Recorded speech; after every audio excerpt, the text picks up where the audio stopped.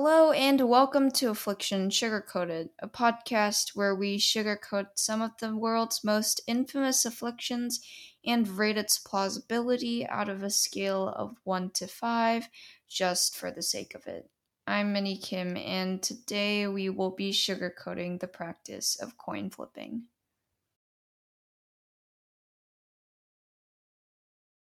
So, schools normally provide the education of statistics and probability around 7th grade, a point in life which I believe erupts peak adolescence.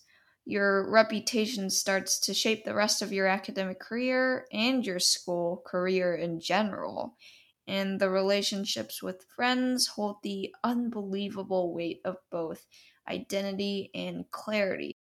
A few lessons on probability before a unit test doesn't display much meaning. But if people were surprisingly attentive during those few lessons, one would recognize a probability simulation design. But since math isn't that relevant and holds contempt for many, including me, I won't approach the topic extensively, if you know what I mean. I remember that in one lesson, I used a coin flip to design a simulation emulating a 50-50 probability. I'm still in school, and before you start judging me about who this kid is and what's she doing hosting a podcast, just roll with it, please. We roll with a lot of things these days. May this be one of them. But to start again, I'm still in school, which is one of the rationales behind my somewhat immature and squeaky voice, but the teacher asked the class to solve for the experimental probability to the closest extent, hence my 30 trials of flipping a coin, 90 if you include other factors. It was classwork, but it was so unbelievably time consuming that I had to do it for homework, soon realizing that I didn't have a coin and had to scrap my entire work progress to use another method, a less grueling one where I randomly generated 30 numbers from a calculator.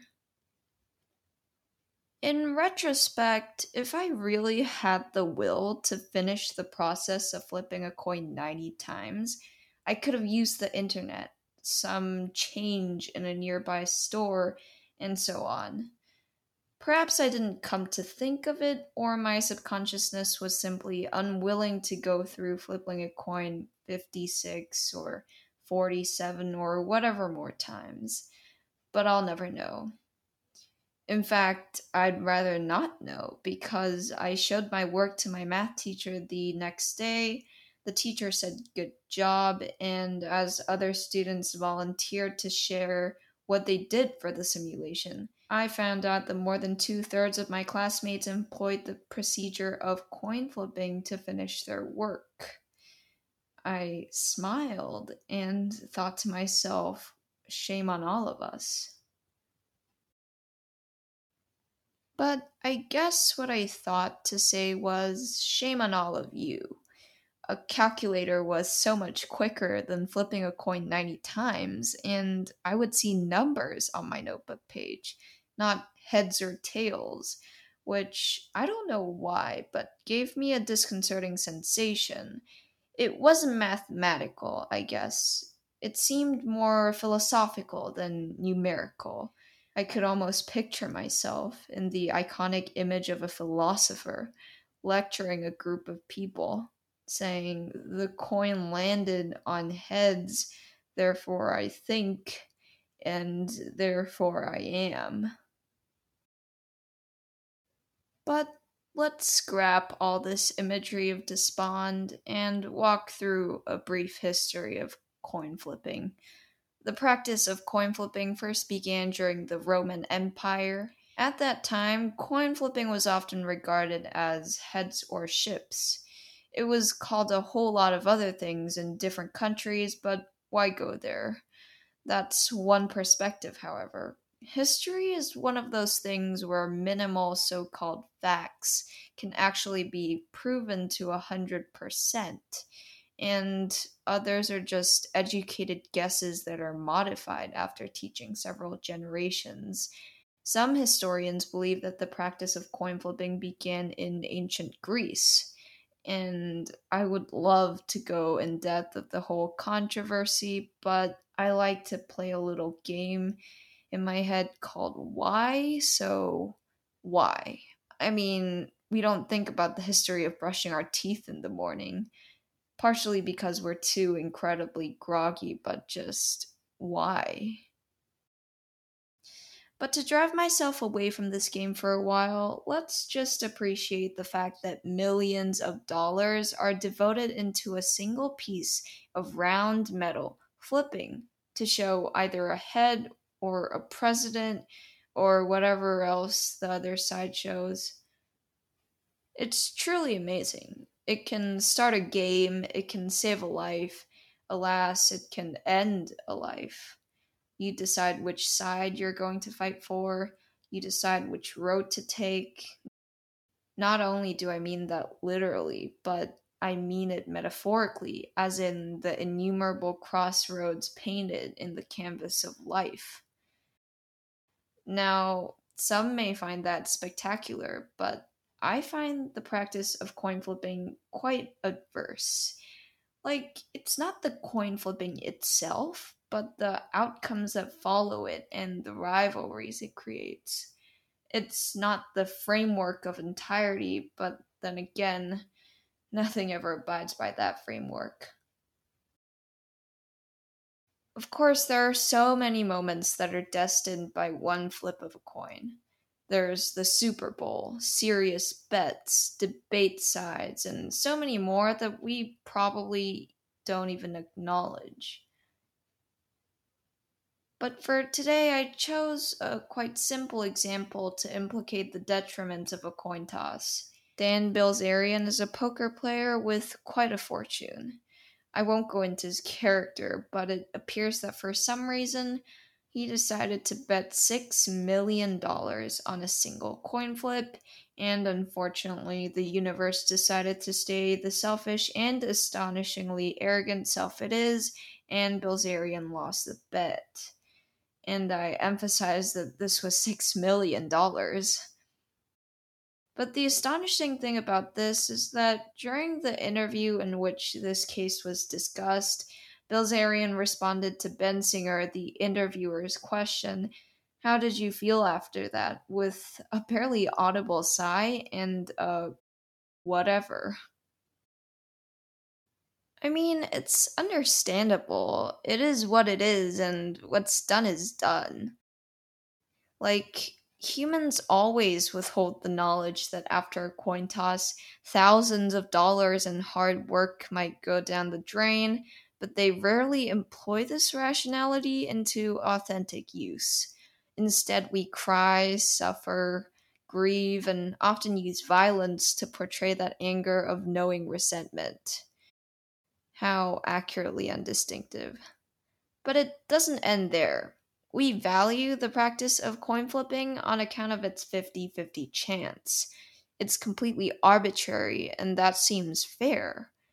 But when we put our lives' work on hold to designate it as a bet for a completely arbitrary action, it seems rather vain.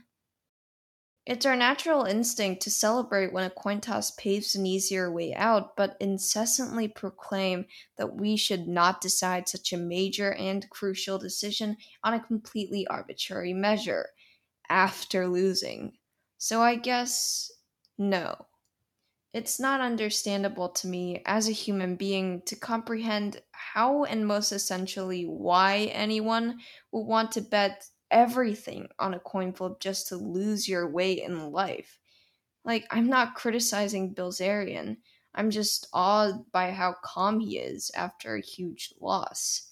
Obviously, I wouldn't be rambling about this if my only experience with a coin flip was a huge win. Then the story changes. What I'm trying to say here is that I do not consider a coin flip afflicting because it's completely random. I mean, that's a factor, but it's not the main factor. I find the practice of coin flipping afflicting because I'm afraid of the thought of losing my life's work and someone receiving that work on the foundation of something so incredibly intuitive, on the foundation of pure luck, so much that it is actually ridiculous. People don't always bet their life's work on a coin flip. Sometimes they decide which road to take because it's equally hard or equally easy. Sometimes they decide whether you will be debating the affirmative or negative side of a topic. But when those things are at stake, there's nothing much you can do.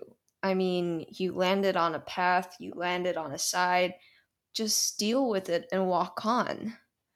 But let's be realistic. Emotions are dominant during the heat of the moment. We become impulsive, and the crevice of time permits ignorance.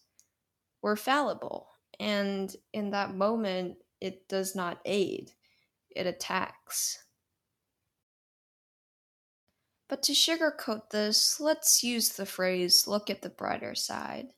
Isn't that what we're here to do? Artificially generate the so called brighter side? So, to look at the brighter side, coin flipping isn't that bad after all. Sometimes it aids us. Sometimes, when luck follows, we become ecstatic, opposed to the sensation of life will implode if we lose a coin flip. And when we look at luck, it's amazing. Luck can save a life, luck can allow one to thrive, luck is a reason for people to hope. And as much as everything I said and will say is cliche, luck gives life a drop of lemonade in between the constant lemon falls. We hate to admit it, but we've all been lucky at least in one point of our lives. Just the fact that we're alive to me sounds lucky. Luck follows when it wants to, but it doesn't necessarily follow when it needs to. And no matter how many times we have lost a coin flip bet, no matter how many times we have dreamt of the days we will finally be lucky enough, and no matter how many days we have grieved over the lack of luck in our lives, there will never be enough luck to appease our parched throats. There will never be enough of anything to completely please everyone. Just the fact that we're able to flip a metal coin into the air and wait in suspense those 1 or 2 seconds, to me, is lucky. We need a little inconsistency in our lives because it is the life as we know it today, tomorrow, and 1 year from now. And as a student that does not face the authentic menaces of life, I crave luck because as much as I can't have it, I live one more day knowing that there's more to come. I give the sugarcoating of coin flipping a 3. This podcast was written and produced by me, and on that note, I would like to truly thank you for listening. I cannot express in words how much I appreciate it. And since I just have to be this perfectionist freak, I recorded this podcast multiple times, and I still don't think it's good. But, oh well. If you have any comments or reviews for this podcast or a specific episode, please feel free to write any and all thoughts on your podcast reviews. If you have any questions or would like to suggest an affliction for me to sugarcoat, please email me via afflictionsugarcoated@gmail.com. Although it may be physically impossible to spell it, please give it a try. It really helps. Alright, have a nice day, everyone.